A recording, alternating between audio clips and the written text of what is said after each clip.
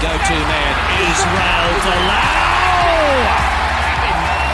Is he in? You better believe it. New Zealand Rugby's organised a crisis meeting with Stephen Larkham. Sit back, relax, put your belt on, enjoy the show. Welcome to the 23rd episode of the Draft Rugby podcast, where we discuss Fantasy Super Rugby, the game they play online in heaven. I'm your host, Kargi, and we have the full complement joining me tonight in the form of the two brothers, Harry and Nelson. Ahoy. Harry, how are you doing, mate? Pretty good, mate. Very good. Always good. Oh God, he's been modest and humble. Is this, what have you done with Harry? The polyjuice potion or something? No, it's because it's coming. It's coming. It's saving it up. It's definitely coming. Excellent. All right. Well, Nelson, how about you, mate? How are you doing? Feeling slightly worse than you, but not that much worse. But I felt it was coming, so I was prepared. So Nelson, while we're on you, why don't you just tell us, this is the last week of our regular season. We just finished that. We're about to wrap up. Can you tell us how your season has or hasn't wrapped up? Where were you before this week and where are you now? Same spot. Please give me more detail. No, look, we've got a 8-team competition. And you were last year. And I've come first and second come 3 on, times. No, come on, let's get on with it. So I was sitting in second last, no chance of coming last, but a chance to get out of those bottom 2. You needed a bonus point win to get out, which I did get, and I had a bit of a shellacking of the guy I was versing. He was terrible. And then the other match I needed to go my way did not go my way. And was that thanks to Craig's? It was. So you're bottom 2, you're in the bottom 2 playoff. That brings us very conveniently to Craig's. It does. Look, guys, I took one for the team, and I was just prepared to keep Nelson. I was prepared to lose and derail my whole season to just keep Nelson in the bottom 2, because in our competition, the bottom 2 is the finals playoff for the wooden spoon. Said like a true has-been. The funniest part of this for me is it really... How like Monday last week, did you have that written down ready to go? Oh, yeah.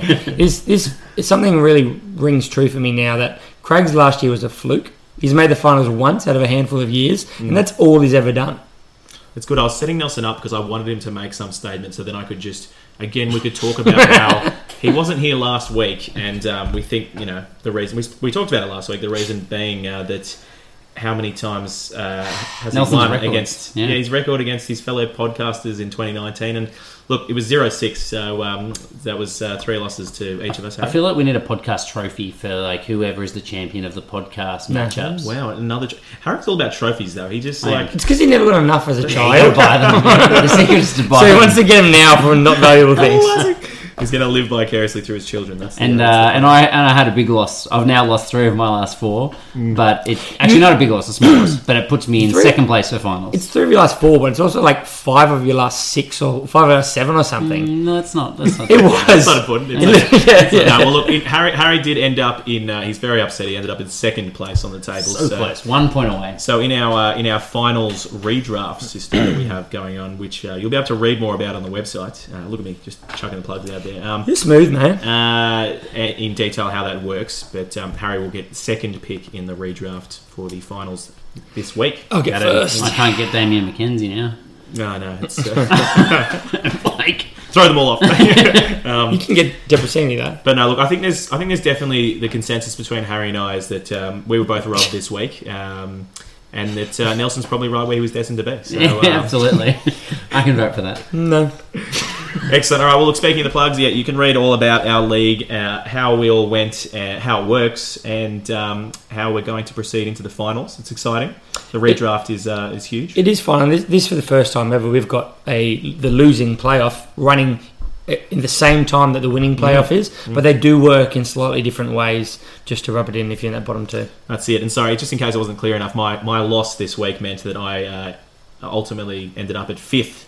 And so I'm out of the top 4, and I don't even get to redraft. I'm not in the losing comp. I'm just the 5th and 6th place. No, you're done. That's you're definitely still the loser. Now, can I just quickly, while we're live on the pod, can I get your support, guys, for the finals? Definitely. No. You knew that. Anyone but Harry.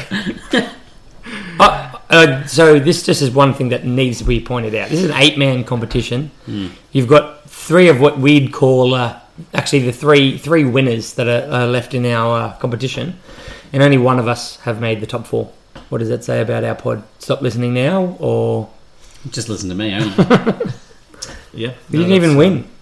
Let's do this, shall we? Look, I think the last important thing to say is this, that obviously 7 out of the 8 managers were probably particularly keen to see Nelson come last, but I think 7 out of the 8 managers are also, if it wasn't Nelson, the next up on the rank would be Harry. Everyone wants to see Oh, mate, it could be you. Mate, look, I think I can speak for everyone. It would be us three. That's it. All right, anyway, let's move on. So, check it all out on the website, draftrugby.com, and the blog. And on the socials, get after us at Draft Rugby. Instagram, Facebook, and Twitter. We'll be putting out lots of important info, particularly with injuries and for the team lineups coming up for the finals. So get your fix there. Absolutely. And if you are still with us, should we get into the entrees? Why not? All right. Well, look, for entree this week, we're going to review, of course, the last round of the regular season, round 18 of Fantasy Super Rugby 2019. For main course, we're going to take a peek and preview the quarterfinals. So the 4 quarterfinals, we'll have a look at those. And for dessert, we're going to look. We've come to the end of the season, end of the regular season, and we're going to look at the stats. So which fantasy players came out with the highest average points per game, average points per minute, and also who's in form going into the finals. So we're going to look at the 5-round form. So in the last 5 rounds, who's got the highest average? In the players' last 5 rounds. Yes. We'll explain that when we get to it more. It's I feel like I haven't done justice. So. You haven't. All right. Well, with that, let's get into the entree for round 18. There was a bye to the Crusaders, so that meant there was lots of changes to fantasy managers' teams this week. Not to mention all the rests. Yeah, wow. That's it. So it was it was a very interesting week for trading, and it was really hard to pick the value. Basically, the top 4 were locked in, so a lot of the key players in those top 4 positions weren't playing. Yeah. So it meant that you're all scrapping for the next best positions. That's it. And if you were even silly enough to pick up Waratahs, even the Waratahs rested all their players. So it was because they knew they had no chance. Speaking of the Waratahs, Harry, why don't you get us on the first game? I'd love to. It was awesome if you're a Tars fan. Just it was good. Just what you want to say. So the best thing about this game was the fact that we were absolutely bang on with our predictions. Highlanders 49, the Waratahs 12. Fantasy points, Highlanders got 524 to the Tars 336. It was a whooping there as well. Yes. Returning from injuries, you had Tay Walden, Tahurangi Walden. Tahurangi. Yeah. Back from his concussion. Jack Dempsey back from apparently near career-ending back injury off the bench. Yeah. And Neddy Hannigan started back from his concussion as well. Sadly. Sadly. You'd say sadly? I'd say sadly. Yeah, sadly. That needed to be said. Yeah. Well, Jed Holloway didn't start. That's what I don't understand. But anyway, no new injuries in this one either. So clean bill of health for the team that made finals, not the Waratahs. And basically for us, we were thinking they had to rest. The Waratahs had to rest those 5 Wallabies, and they weren't going to be able to compete with the Highlanders. Highlanders hadn't been super convincing in the few weeks leading into this one, but it was just completely one-sided. Yeah. The rest of Tars. The horror Tars. Yeah, look, I think you could stop there. At this, I keep going. I promise. At this point, I'm sure that Gibson is actually working for New Zealand Rugby because he's doing everything he can, not only to ruin the Waratahs now, but to make sure none of their young players get any development whatsoever. We've been touting the conspiracy theories for years, but look, it's all but certain now. I seriously don't get how he got re-signed at the start of the year. No, they extended it at the start of the year. Anyway, in this one, it was 6 tries to 2. Possession ended up relatively even, 55-62% to the Highlanders, but the Tars had more ball in the second half, Highlanders in the first half. It all equated to the Highlanders outscoring them in the run meters, 437 to 337, so pretty dominant there. Tackle bus, massive 25 to 8. So the Waratahs barely broke a tackle in the game, 1 every 10 minutes. 3 times more tackle bus. And line break 7 to 6, which actually doesn't really reflect the scoreline whatsoever. Yeah. The Waratahs conceded a gigantic 20 turnovers and missed 25 of their tackles. So 85%. Don't you know the Waratahs, they play better without the ball. That's fact from them. Yeah, that's right. No, that's the Highlanders. Sorry, my bad. Sorry. No, the Highlanders just played better than the Waratahs. But like over the last couple of years, it's been the Highlanders, you know. Yeah. So the Highlanders made 93.5% of their tackles as well. Like we said, only 8 misses from the 121 attempts. And the Highlanders again kicked 6 out of 6 conversions, one of the best goal-kicking teams in the competition. Mm-hmm. And that is despite... including Elliot Dixon kicking the last one. Oh, that's right in front.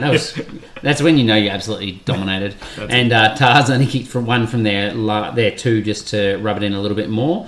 The only area that the Tars were solid was probably the one area they've been good all year, which was they stole a couple of lineouts as well, and they were solid at the scrum time as well. But I guess if they can steal 2 lineouts without Rob Simmons, it proves that Rob Simmons isn't the reason why we're stealing lineouts. Thank you. I was going to make a point if you didn't. So we don't need him. Fantastic. Proven. So we have actually made some headway for next year. The fantasy man of the match was Tommy Franklin, who just continues to put up big points. 57 points for him in this one. 11 carries, 5 line-out takes, 9 tackles, a try, and 10 points from scrums.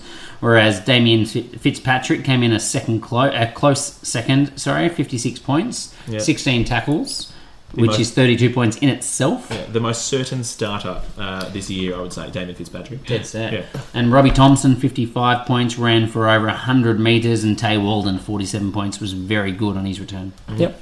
Yeah, no, solid all around. Let's move on. Exactly. Let's not say all round. You know? Yeah. Let's not say solid all round. Half of it was solid. All right, fine. No, fair enough. All right, moving on. The Rebels and the Chiefs. What a game by the Rebels. They just, They really did turn around. The Waratahs went, we're fucking shit, and the Rebels went, hold my beer. My favourite thing this whole weekend for the Australian teams was literally that tweet that went out where it was from Waterboy going, "Oh no, we suck again." Spot on. Yeah, that was great. No, well, with that, look, so the Rebels put up a huge 8 points, and the Chiefs just a few more, 59 points, yeah. But it was a huge 8 points, though. That's right. It was this game went 9 tries to 1 for the Chiefs, and the Rebels, they did tie something, though. They tied the Waratahs for 336 fantasy points, which was equal to the second worst score, and... Surprise, surprise, it was actually another Australian team that got the worst score this week. But that's, I'm spoilers, sorry, spoilers. Guys, look, let's not talk them down. The Rebels are record breakers. Yeah. Last week they had their biggest ever loss to the Crusaders, and this week they gave the Chiefs their biggest ever win, biggest ever win in Super Rugby. Come on, Ho, you got no point. Oh, no, sorry, they got no points. They got no points last week. Trendsetters. Speaking of fantasy points, the Chiefs, well, they topped the round 724 for your starting 15. Huge. Wow. Who returned to this one? Brody Retallick. You'd think maybe he was back for a due 100. Sorry, Harry, he wasn't. He had a relatively quiet... I was so excited for him as well. That's it. In all his amazing fitness, apparently, he just had a relatively quiet one. Nathan Harris back from a quad cork, and Will Genya back from being rested for Wallabies duty. Genya also had a quiet one, but then again, then did all the Rebels, so that's fine. Injuries in this one, Alex Nankervel, he was a pretty popular pickup this week. He did his knee pretty early on. And Marika Corriabetti with a concussion. So, yeah, pretty similar to this game. The Chiefs, they just watched the Crusaders game and they knew to throw the ball out wide. There was 4 tries to the outside backs. Wainui 1, Sean Shooter Stevenson 3 tries. He had the hat-trick and he had some pretty bloody good stats. He was very close to being fantasy man of the match, but in fact 1 point off. But they were both Chiefs. So in this one, look, possession and territory was actually fairly even. It was 55% possession, 58 in terms of the Chiefs. So the Rebels had more than enough ball, but they just couldn't really compete. Yep. Sorry, that's a very good point, Harry. Debrasini. How have we not talked about Jack Debrasini? He's had his best game in the 5 years he's been playing at Amy Park. How did his opposition go? Played. Yeah, not as good. But, no, Debrasini finally finding form when he joined a New Zealand team in Amy Park, so that was good from him. Look, anyway, just back to some of the match stats. Yeah, as I said, fairly even on the possession territory, but the carries and everything. The Chiefs had more than double the tackle bus. They had 6 times the line breaks. they had 28 line breaks to 3. Jesus. Say no more. But otherwise, tackling the Rebels at 81%, 88% from the Chiefs. 7 of 9 kicks for Debbers. And look, fantasy points to round us out. Anton Leonard-Brown, the ever-reliable bloke who probably won't start for the All Blacks, 96 points. He ran over 110 metres. 4 line breaks, 8 tackle busts from him. Sean Stevenson, as we said, 95 points, narrowly missing out. He ran for over 160 metres, 5 line breaks himself, and he scored 3 tries, as we said. Lachlan Boshier, 69 points. Matty Phillip, the only shining star. They both hurt me. I could have had both of them. So close. The only shining star from the Rebels, 68 points. And the Chiefs, Tarbow, 63. Sam Kane, 62, a captain's knock. Peter Gusto-Akula, 52. And Izzy Nazarani, 50. So the next match was the Jaguares versus the Sunwolves. And the Sunwolves, they didn't want to break the trend here. And they went, fuck it, we'll be shit too. And they lost 52-10.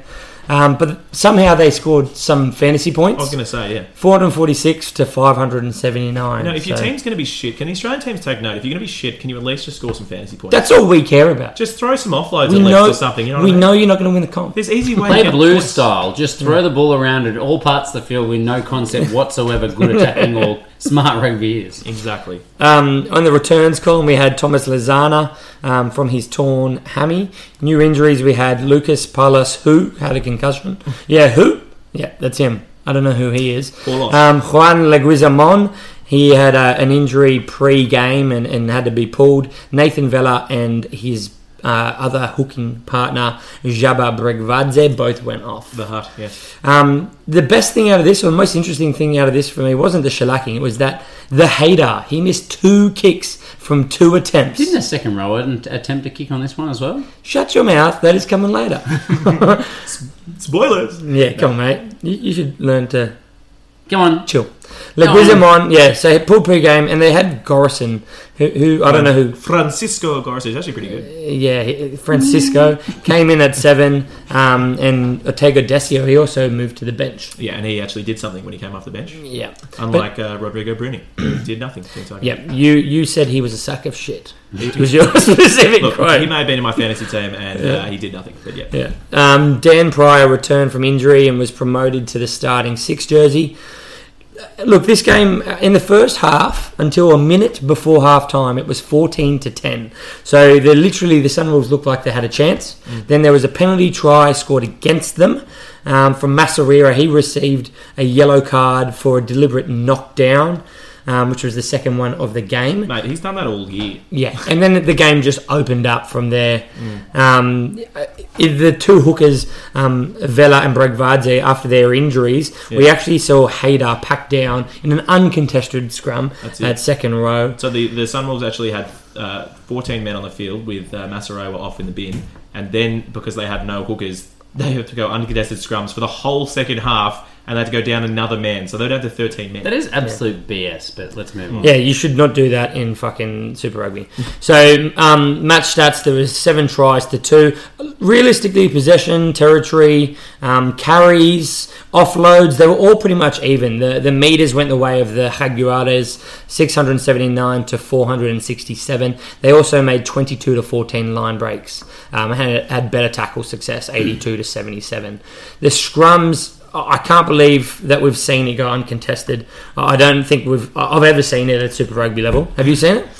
Not that I remember for a really long time. I mean, there was earlier this year that there was a team that did lose both their hookers, but one of the crops just stepped up and said, I'll play it. Man of the match was Guido Petty with 86 points, 10 carries for 60 metres. How good did he look? 8 tackle busts, 10 tackles, and 10 line-out takes. Sebastian Cancelleri got 83 points. Montoya got 70 points. Conan O'Donnell got 62, Masawira 57, and Carreras got 53. And how about that second try for Montoya, Harry? It was a... oh, mate. He scored that. He dropped it. No, we watched it in ultra slow motion, mate. He scored it. Down under pressure. Well, don't watch ultra slow motion. It's misleading. Hurricanes versus the Blues.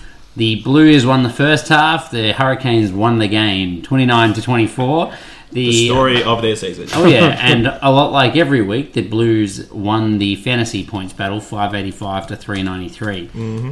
Returning in this one, you had Alex Fidel coming off the bench and ran for, I think, 50 fantasy points off the bench, which was huge. Kane Leao Pepe came back from his concussion to start in the second row. Rieko Ioane came back from a rest week, as did Patrick Tuipulotu. Sonny Bill Williams finally made his long-awaited comeback from his knee injury, and Caleb Clark came back from his calf strain. I think SBW must have just been resting the whole season because Steve Hanson's made it very clear that he'll be in the All Blacks, right? Yeah. So couldn't have been an injury. That's right.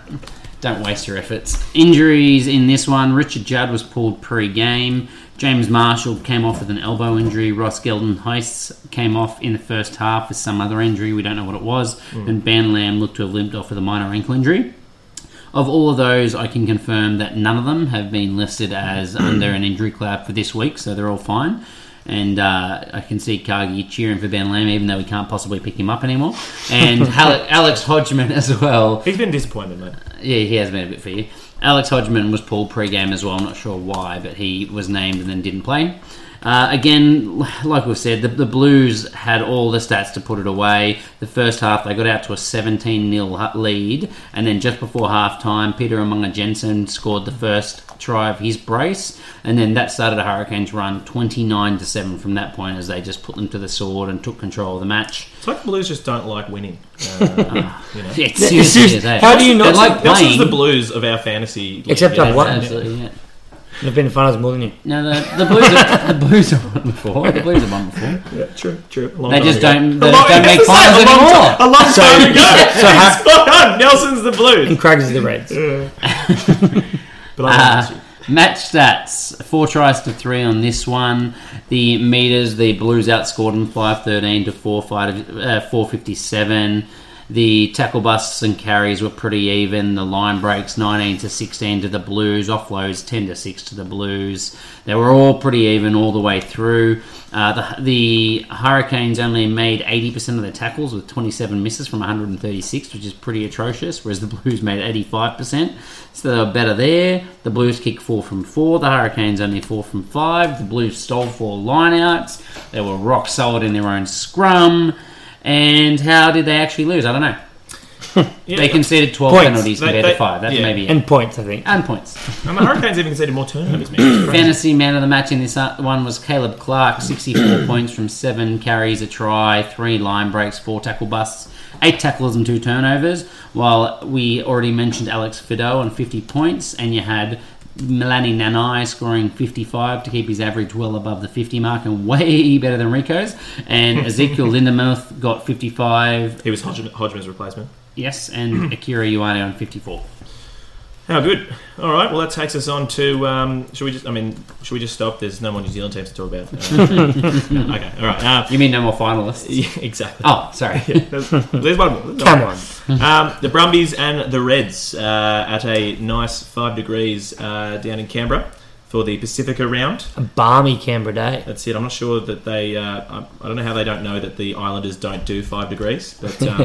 anyway, so the game, Brumbies on top 40-27, and they also took out the fantasy with 475 to 329. Wow. The Reds, the lowest score, fantasy score of the round, and the 3 Aussie teams that all lost this week with 3 lowest fantasy scores. Oh, they were so far the worst teams in the comp this week. Yes, it wasn't. Well, the Sunwolves were shit too. Didn't make for particularly good that's watching if you're an Australian fan. No, that's shit.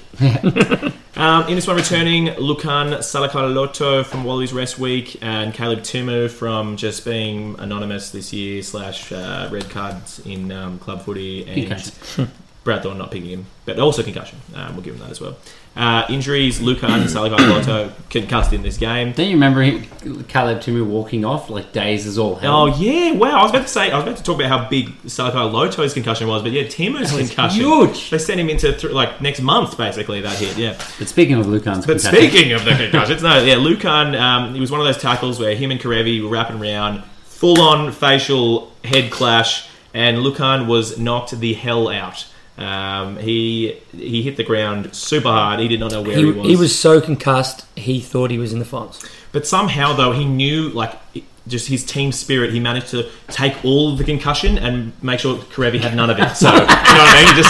He's like, I'll take all the concussion, and Karevi, receiving the same hit, didn't have to go off for an HIA. Well done. So, yeah, good on him. That's a team player. Yes, so as we said, Pacifica round, just thought it was worth mentioning Folau for Inga, one of the artists on the It's not worth the Tongan section of the jersey. But no, look, this game pretty much came down to, I'm just going to bitch about my players, the bullshit yellow card to the Tongan Thorpe. Taniela Tupa, he made an absolutely massive hit, dropping Christian Lealiafano. Anyway, they called it a yellow card, but it was kind of a pivotal moment in the game because the Reds had pretty much, Matt McGann had run about 60 metres in for a try, and then it got all called back, and the Reds went down a man. It was kind of game over from there, really. I thought it was the big momentum swing. Pretty unlucky. I thought it was bullshit. Yes. Speaking about McGann, he went for a drop goal when the Reds were about 40 down. 3 tries down. I'm not sure what that was about. Yeah. To show he could. That's true. And Scotty Higginbotham, he decided to inject himself off the bench and get a yellow card about 3 minutes in after coming off. So big from him. 5 tries to 3. This one, fairly even possession and territory. The Brumbies just led all the attacking stats. You know, they were just dominant. They had 506 metres to 407. They had double the tackle busts and line breaks. The tackling, 91, almost 92%. Whereas the Reds down at 82%. The goal kicking, they both almost got them all. And otherwise, the set piece was pretty solid. The scrums were a really good contest all night. It's just, the Reds got 2 yellow cards in this one. For the fantasy stats, your man of the match was Tom Wright. Who would have thought? He was he's good. Out on the wing. I'm a fan. So he's exciting to watch. I think he'll be in Canberra for a bit and hopefully stays with Union. He had 62 points and he made 3 line breaks, 4 tackle busts and a try down the wing. Tom Banks, 52 points was the other one, and Bryce Hegarty for the Reds, 55 points. He scored a try and just, I don't know, form fly half of Australia. Who would have thought? Yeah, wow. And that does it for that one. So the next one, the Stormers versus the Sharks. This was a game where one try basically dictated it.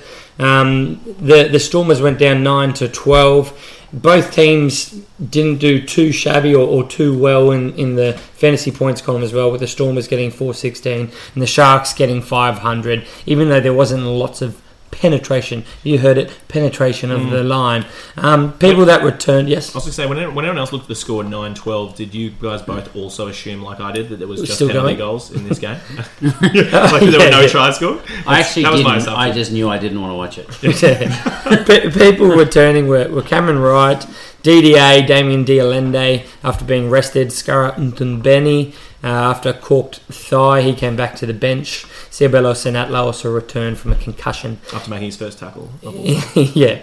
So in new injuries, Afelele Fasi, he had a shoulder injury. Makazole Mapimpi. It's fun names to say. Yeah, it's so good. He had a concussion. Tendai the Beast Matarawira, he was pulled pre-game. Kobus Visa had a knee injury. Jaco Kotsia had a concussion. Dylan Leeds, he fractured his hand. Johan Dutoit fractured his ribs. And Ciabello Senatla had a hand injury, but he played on like a trooper.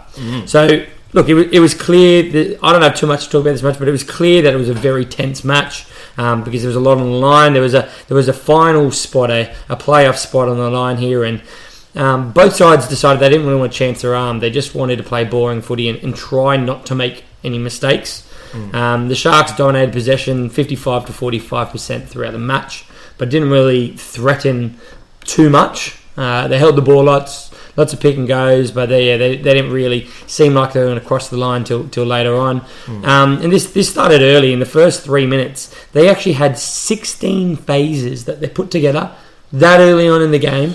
Then that fizzled out. They lost it. Then they gained the possession again and started it all back over. That's right. And the intent was clear from the very start, wasn't it? It was just hold the ball, don't do anything fancy, don't make mistakes. Grind it out. They had 4 times they got over 14 phases. Other than that, yeah, look, it was a dramatic last play try that saw the Sharks win, which may help them make the finals. Bongi Umbanambi, he got a yellow card in the 32nd minute for a forearm to the throat of Sharuda. He made it look like he didn't do it on purpose because he looked down, but he clearly went to try and take a guy's head off. He knew where he was, yeah. In terms of match stats, yeah, there was it 2 tries or was it 1 try to the Sharks? It was 2 tries. It was 2 tries, sorry. 0-2. The meters went all the way of the Sharks. They got 508 to 371. They also made a fair few more carries, 40 more carries, so another half on top of their opposition. They made 10 more tackle busts. And there's not too much else that really came out of this. In terms of fantasy man of the match, Stephen Kitshoff got 57 points with 9 runs, 9 tackles, 6 scrums, 3 line-out takes. Literally as a prop. led from the front. Yep. Stormers, DDA got 53, Dylan Leeds got 52, Johan Dutoit got 50. For the Sharks, Mazamo Majola got 55, Tyler Paul got 52, and Rhino Smith got 52 Was also. it 52 off the bench for Rhino Smith, I think? Yes. Yeah, good. Yep. He came on pretty early. I mean, he ran the 100 to score a try, which He came on that's some pretty good early. points. Yeah. Okay, right. Yeah. Excellent. So, last game of the round. Rounded out, yeah. Bulls versus the Lions. Bulls got up in a game where the Lions had to win to make finals. Bulls got it done though, 48 to 27 to lock in 5th place on the table, Put a stamp which on it. means they've only got to travel to Wellington to play the Hurricanes now. Nice. That sucks. Should have lost, to be honest with you. I think they would have had a better chance. But All I know is Pollard's getting some serious freaking fly miles. He flew over to Dunedin for one game. He's flying back and he's flying again. You know. True. Thank God. Thank God, Quagga Smith doesn't have to travel to New Zealand, because we know he did that extra trip last time he was there when Sever Reese hit him into next week. No, hit him back to South Africa. That's right. Yeah. So fantasy points on this one, well, the Bulls had 459, the Lions had 419, so not a lot there for anybody. Returning, you had Dwayne Vermeulen coming back from his 2-week rests, and Warwick Halance came back from his hamstring injury, although neither of them were overly...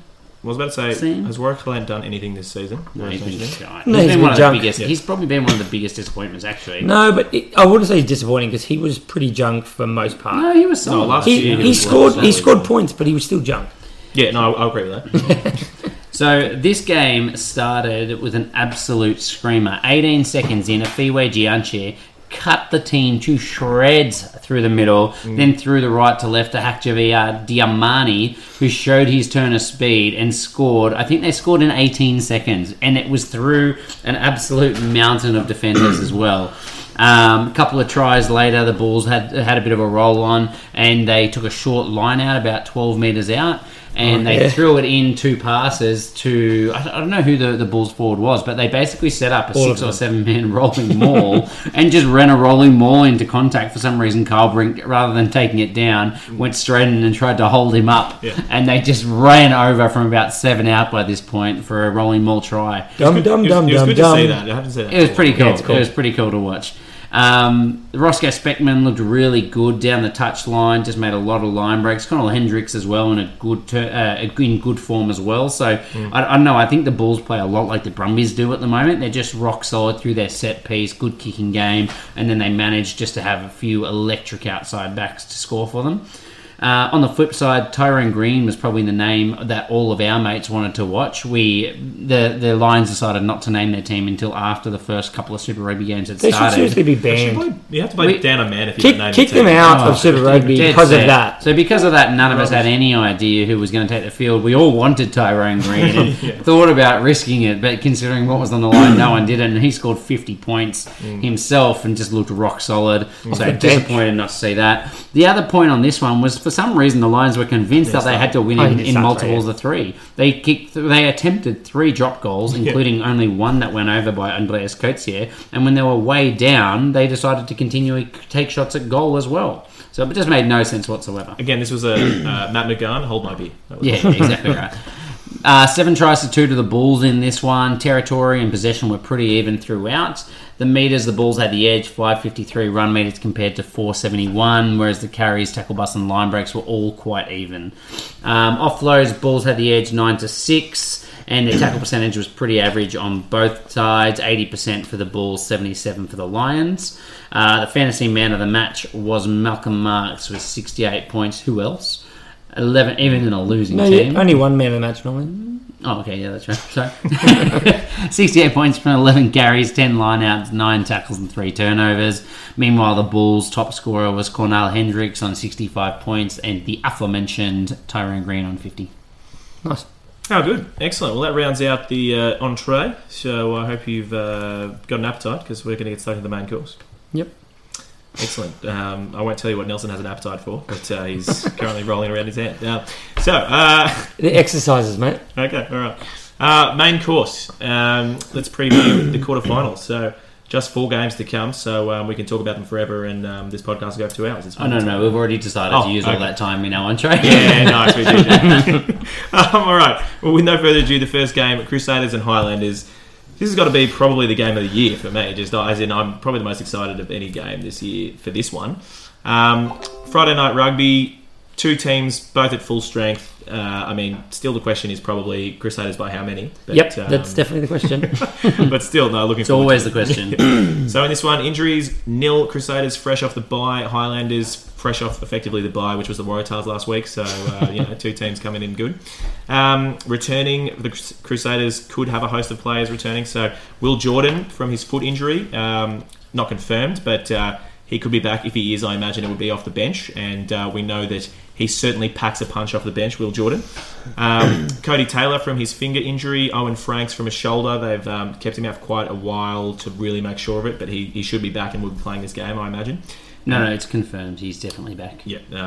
The only question mark was over Will Jordan. Okay, perfect. And Ben Smith, who was close to playing last week, but they gave him the extra one to play the Crusaders, so he'll be back, and I imagine straight in the starting team. Surely. Yeah, exactly.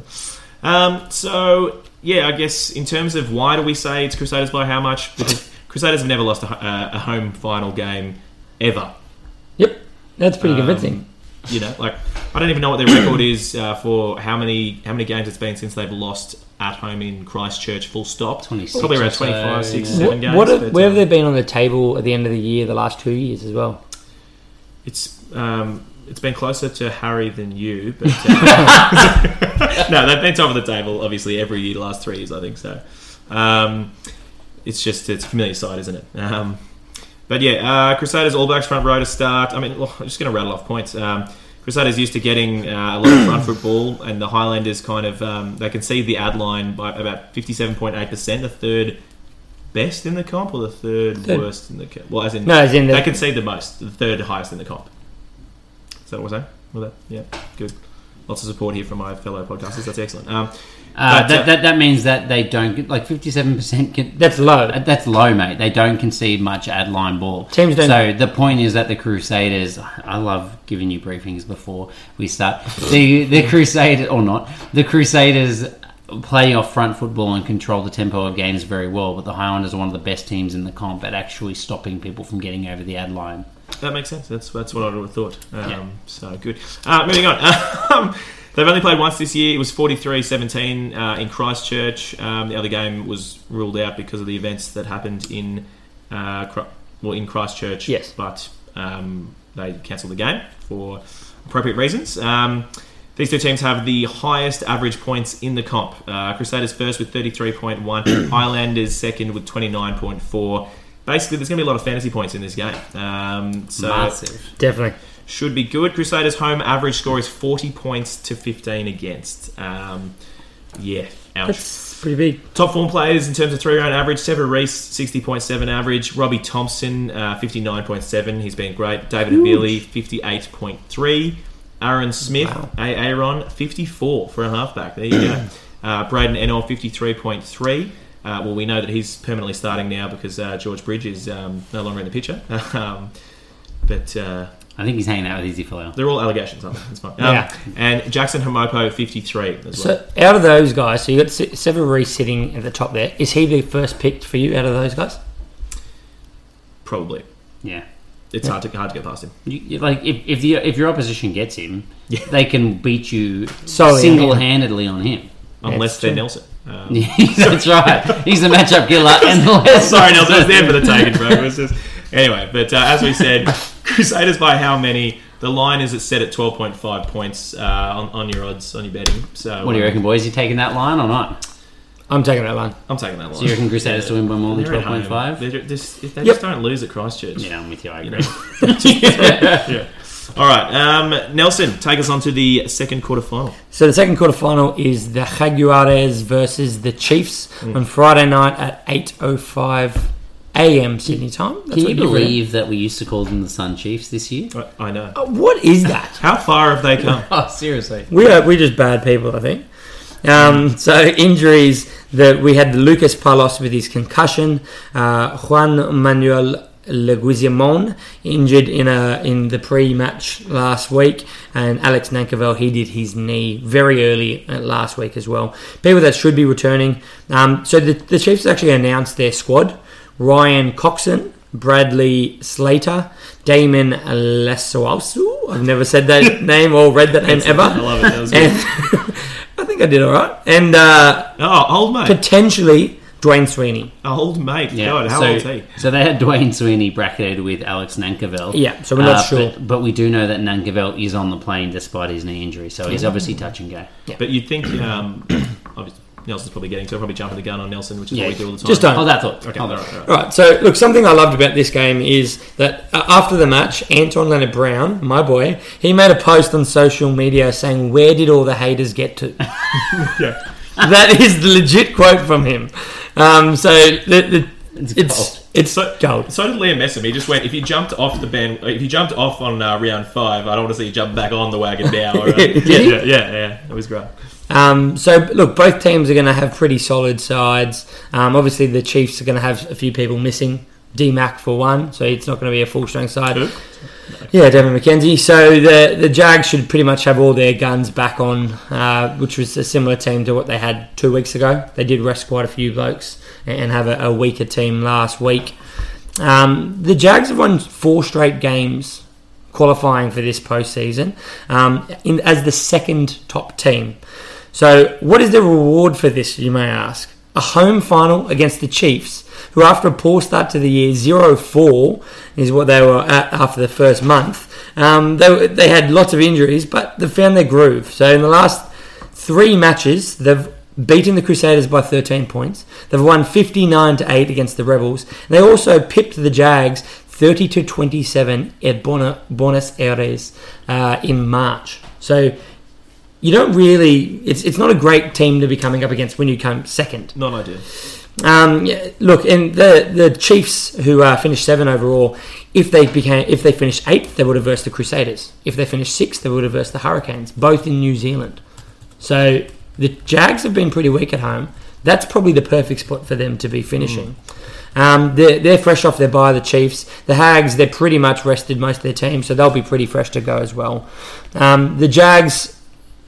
So they're the second top team in terms of the scoring, and the Chiefs are the third in terms of scoring throughout the whole year. They did score them differently. So the Chiefs got a few more tries, whereas the Jags got a fair few more kicks. It wasn't as different as you'd think, though. It wasn't. Yeah, it was quite strange. 0.2 tries per game. Well, it's not much. Yeah, so It's 2 or 3 tries it's across the season. Yeah, it was like 0.1 or 0.2 tries less a game they scored. But it means that they also had 113. The Chiefs had 113 line breaks, which was 4th. 186 offloads, which was 2nd, and 343 tackle busts. In comparison to 81 line breaks, 120 offloads, and 302 tackle busts for the Jags, which were all 14th. So they don't do well in any of those columns, but when they do get through the line, they do make those breaks, they convert it really well into points.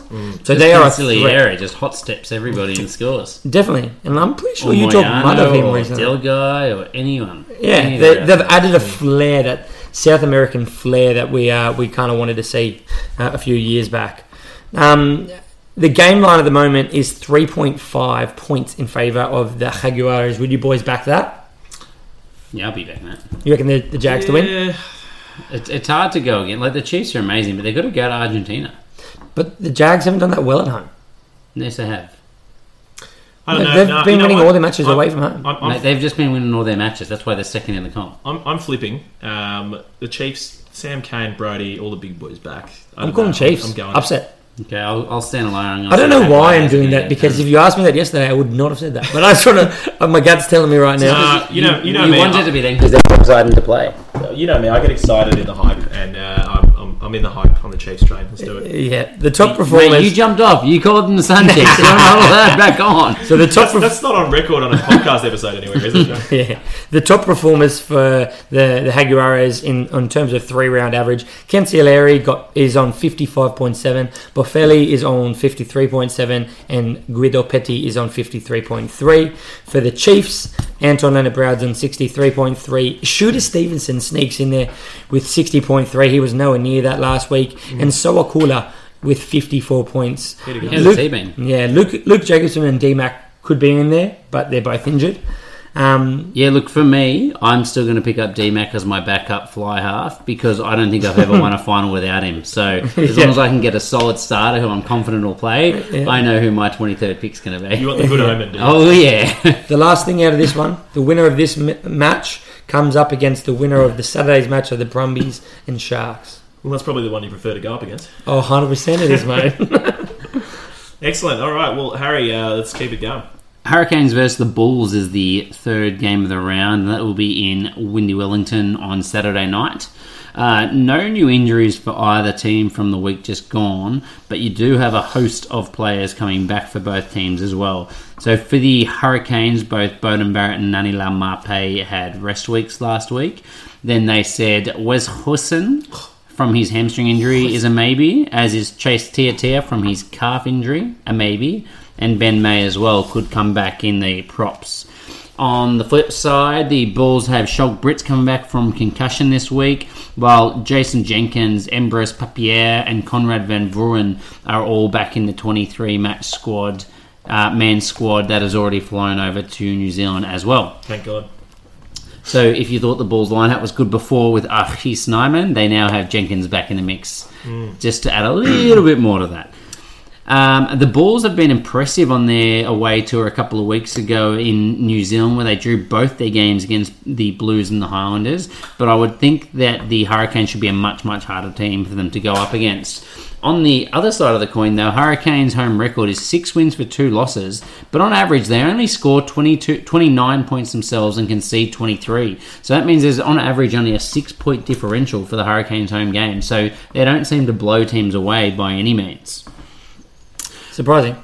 Yeah, I thought it was going to be way more than that. Yeah. But Hurricane set piece has been their downfall all year. I think Asafa Amua's got a lot to answer for that. I think it will improve significantly with Dane Coles, but the rest of their tight five just is not a set-piece team. Good players, but just not scrummagers and line-out players. If Amua is picked on the bench, I think that's going to be a big problem for them in the last 10 if it goes close. I actually think they'll probably pick Riccatelli purely for that reason alone. He's the safer option. Just keep the ball in touch. So just keep it in the field. It's fine. Yeah, it's easy when the Bulls play their game plan of just kicking 2 touch at all points. Or just keep Coles on. Yeah. Now, Riccatelli can get the job done, though. Yeah. So for the line-out stats, the Bulls have the best line-out in the comp at 94% win rate, and the Hurricanes have the worst line-out in the comp at 82% win rate. Do you mean RG Snyman has a 94% win rate? No, he's higher. He's getting poured down by those of his team. That's right. When Shulk Brits isn't there, that drops. Set-piece battle was just absolutely perfect for the Bulls, as we kind of alluded to. They like bullying their opposition, kicking their goals and kicking to line-outs. The deciding point for me should be if the Hurricanes can cut the Bulls' D-line up in open play. So I looked at if that would happen. So the Bulls would concede the 7th most amount of points in the comp at 23.1 points per game, and they have 6.6 line breaks conceded, which is the 10th best. In other words, they're rubbish. They concede a lot of line breaks, and they miss 22.4 tackles, which is also 10th best and not very good. So realistically, the defensive frailties in the Bulls are there, and knowing how dangerous the Hurricanes are in counter-attack and open play phase, I think that they will have the artillery to get it done. There's this bloke named Bowden Barrett. I'm not sure if you heard about him, but he's pretty good. Is he that young guy? He is. You're forgetting he's playing, apparently, Human says, the best 5'8" in the world, Andre Pollard, so clearly there's not going to be any opportunity for him. Yes. Hopefully they can hear the sarcasm. So the Bulls will have flown to New Zealand, from New Zealand back to South Africa and back again. So 2 trips in just over a week. So I think the jet lag could hit them pretty hard. That's a lot of travel. But maybe they didn't reclimatise back in South Africa and they're still in Kiwi time. If they were really smart, they would have just stayed in New Zealand an extra week or something. Yeah, let's not play next week. Fly in, play the game. Well, then they wouldn't have won and had to play the Hurricanes. Thought it would have been a brilliant idea. Yeah, exactly. Play someone like the Brumbies. Then why would you stay in New Zealand to play the Brumbies? It's a short trip, mate. So the form players on this one, on 3-round average, you got Bodie Barrett on 64.7 points, who has been by far the best fly half in the comp. Nani Laumape, no surprises, in second on 62.3 points. Dane Coles jumps up to third place on 41 points. And Lizo Goboka has been an absolute weapon at 40 points. Adi Sevilla next down the line, 39.3 points, but I would say the side note to that is he came off the bench last week and only scored 20. If you look at his 3 games before that, he actually has a 56-point average and he's right at the top of the list. Yeah.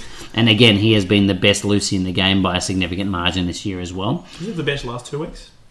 Yes. Yeah. And still. Yeah. His score was just so good last week, I forgot when I was looking at the numbers.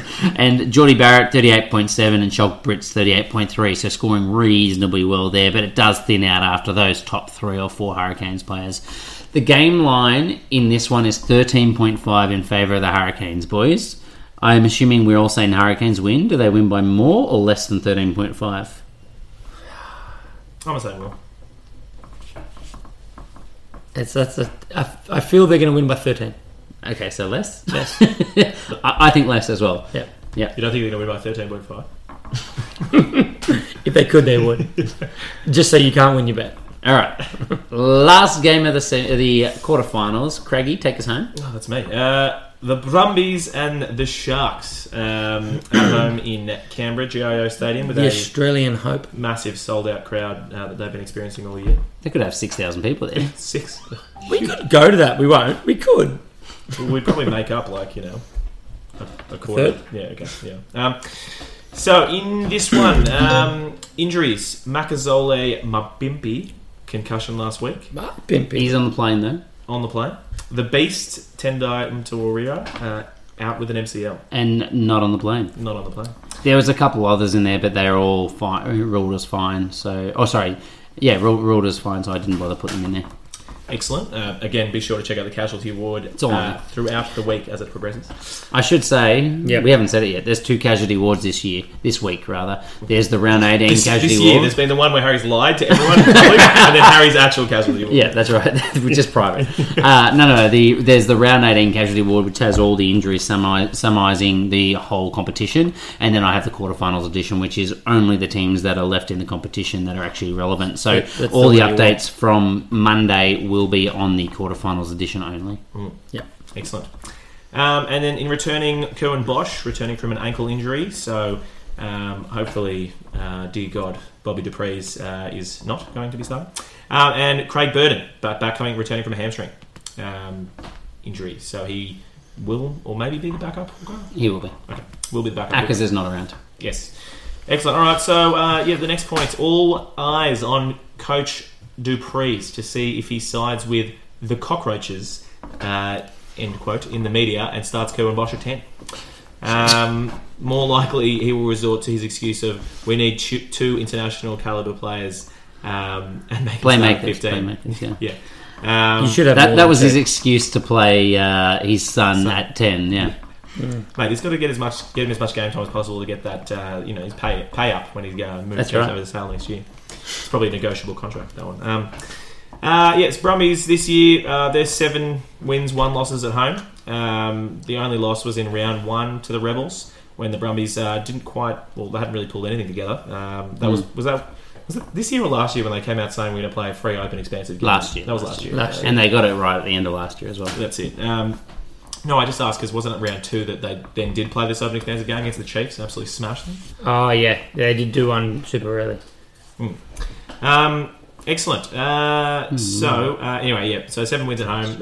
That bodes well. And they're also on a 6-game winning streak, so that always helps. That's pretty big. It's a bit of confidence. 6 games. That does include the Sunwolves twice and the Reds, the Tars, the Bulls, and the Blues, though. So not really. Bulls are in there. The Bulls in Australia. Way to cut them down to size, Harry. Harry, we weren't telling people that. The Australian hope, mate. Okay, no, but that's fair. Just disregard everything Harry said. 6 wins on the run. Jeez.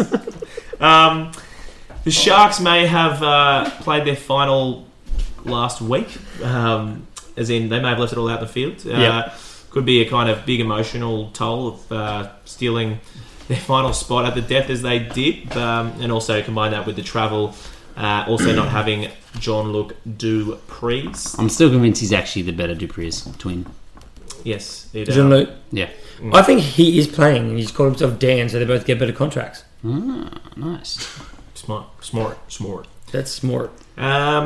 These teams, two defensive powerhouses. The Sharks, second best, 20.9. What's that? They can see? What's that stat? Mate? They can see 20.9 points, mate. Come on. Excellent. Two defensive powerhouses there. The second best team because they only concede 20.9 points per game. I feel like it's a lot. I don't know why. I was like, I thought it would be That's better not. than that. That's not. There you go. The Brumbies equal fifth best, 22.9 points conceded per game. The Sharks have the second worst attack, 21.4 average, whilst the Brums are sixth best, 26.9. It's likely to be a low-scoring game. I think we can all agree on that. Yep. And probably, decall fantasy points as well in that regard. Very cool. Both the teams will just kind of resort to set pieces and grunt it out, much like, I guess, the Storm Sharks game last week. It's about minimising mistakes. I think the Brumbies will know they have to throw it around, but the Sharks are not able to. Like, they are dirt shite, like bottom of the barrel for all the attacking stats. Yeah. No, absolutely. Both teams have good rolling mauls, but also even better maul defence. So, probably expect no tries to fall out for Inga and Karen Van Vuren. And one thing to note, I guess the Sharks have a shit line out, so definitely something the Brums will be trying to exploit. Which is strange when they're South African. Yeah, just because they've lost Steve on the They vis, don't have- man. yeah, How do you yeah. recover from that? Yeah, idiots. It's the button of the vis. I was going to talk about their lockers, but I have no idea who they are. Who cares? Exactly. Ruben Van Heerden. He's from the Bulls, actually. But, Whoever they are. But yeah, no, Banks' kicking game has been absolute heat. He's been putting them well into the corner from 50 out, so I expect the Brumbies will be trying to lock it down in that corner. I'm still sus about his defence, though. And It's terrible. And they'll dummy the maul and then give it to the choo-choo TK to Vita Kurandrani on that unders line, and he'll crash over. Yep. The line 6.5 points to the Brumbies in this one.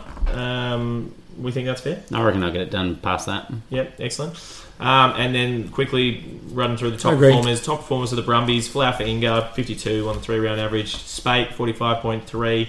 Is Spate going to be back in this one? No.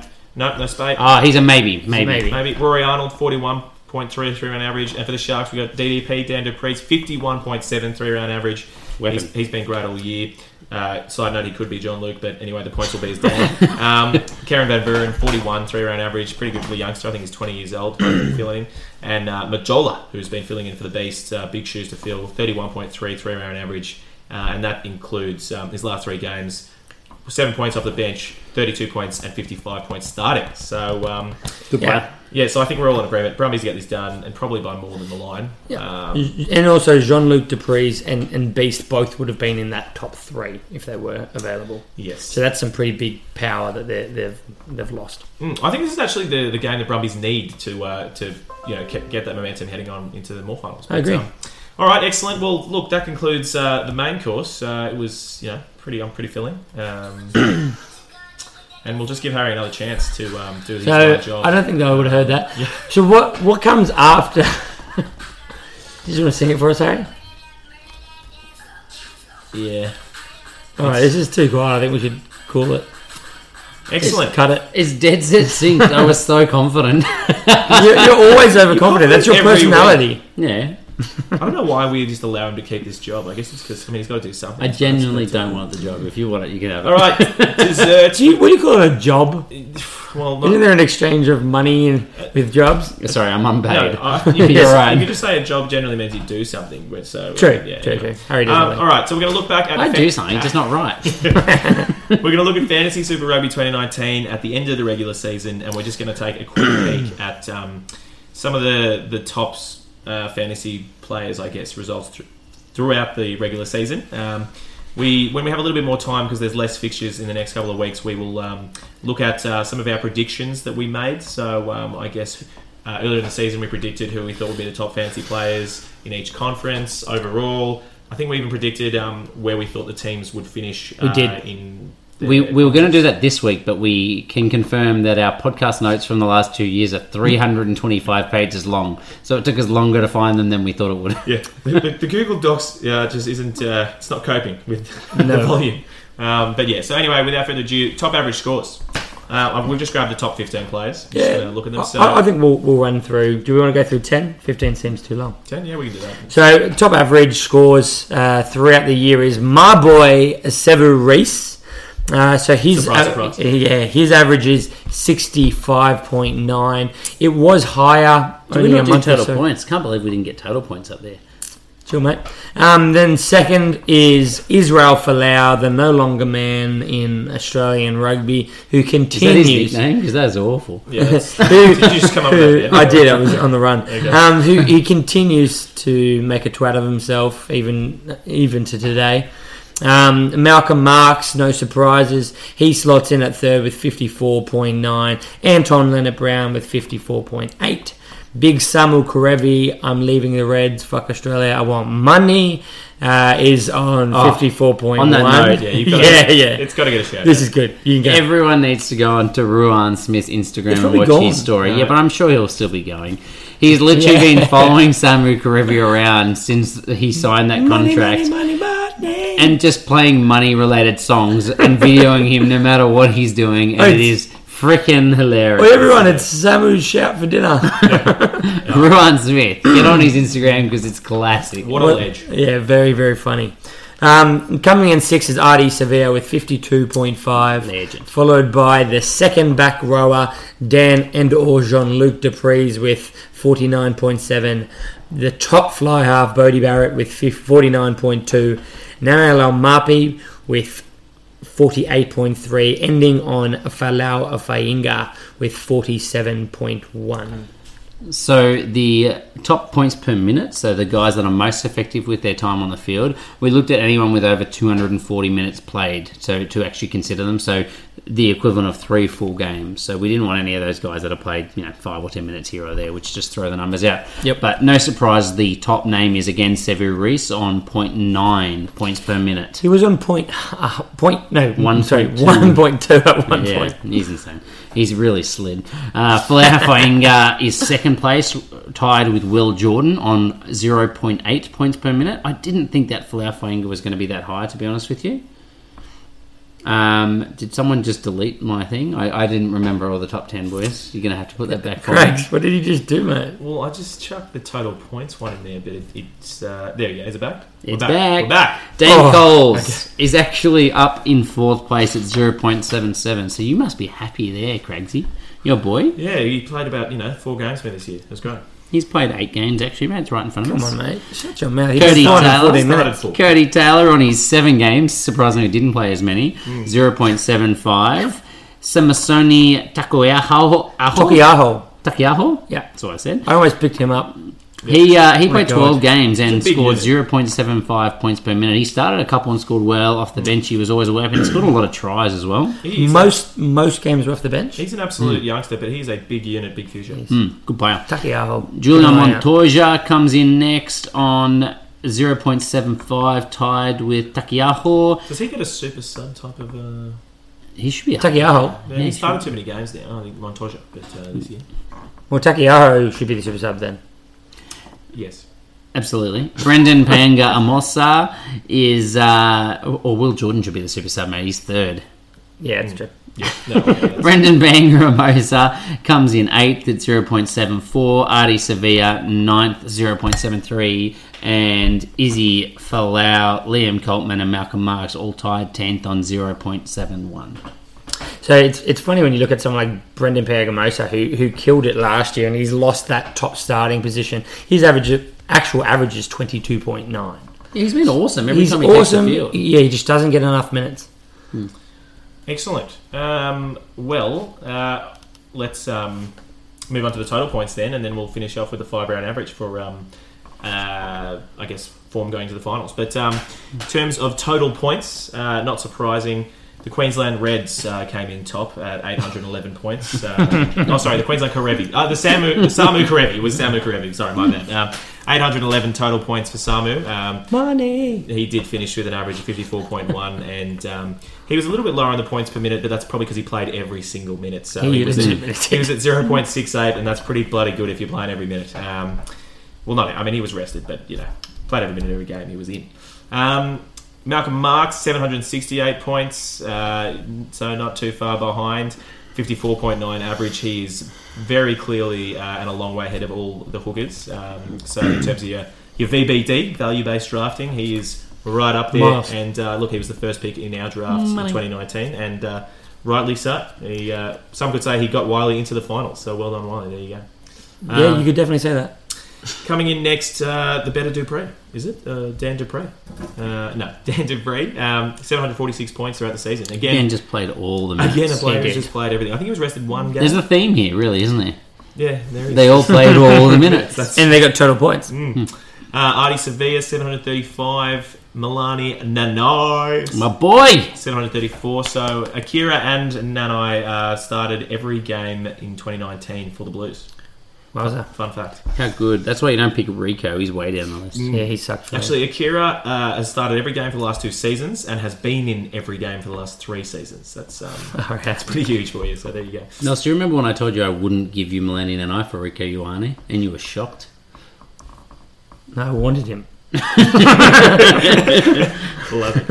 And look, we won't go through all of them, but Sever Reese, 725 points. Pretty amazing from him. Anton Leonard-Brown, 713. And then Folau Inga, 706 points. So we'll end it on the 5-round average.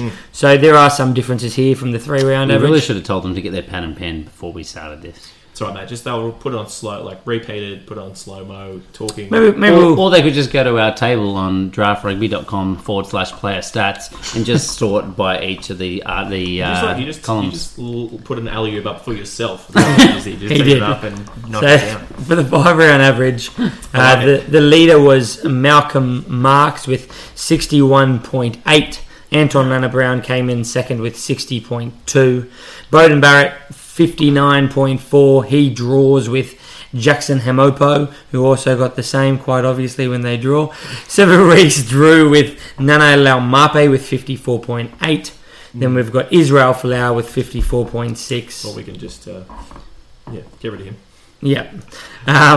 Rob Thompson and Kurt Beale both drew with 51.2. Quagga Smith with 49.8. That surprised me, actually, to be honest with you. I didn't know that Malcolm Marx, ALB, and Bodie would be on the top, and Hamopo. Like, those top 4 really surprised me to be that high. Well, ALB doesn't. Sever Reese, mate. He's in, 5th place or something. No, but this is 5-round average. That's where he had the 1 or 2 games that brought him down, and then he had 3 good games again. Yeah, very That's true. it. So these are the players who are in form coming to the end of the season. Yep. Well, gentlemen, I think we can safely say it's been a fantastic regular season. I actually want to note that this is the end of the regular season, and you are both losers this week. You both lost. I feel like a winner, man. I'm second. Craig's year is over with a loss. He lost on a loss. Yeah, he can't replace that. Whereas you, mate, you could actually still keep Win. playing to Lose come again. dead last. That's true. Yeah, you can actually do worse than you are now. That is. I can't. That's, I guess, the difference. But no, in terms of, look, we were just talking about a dessert, some stats for the top players over the average season. We'll definitely post some of these up on the website. So just Twitter, Instagram, put up some stats, some graphs, some interesting facts and figures. And we will be podcasting through finals, and yes. We'll see what happens after that as well, because we just enjoy talking about footy every Monday. Look, there's less games over the next few weeks, so we're going to have a bit more insight and a few more interesting sort of bits. So we'll get to talk a little bit more footy. And stay tuned for next week for when we review our predictions against how everything actually turned out, and no doubt someone's going to cop some flack for that. Yeah. Awesome. Stay slutty.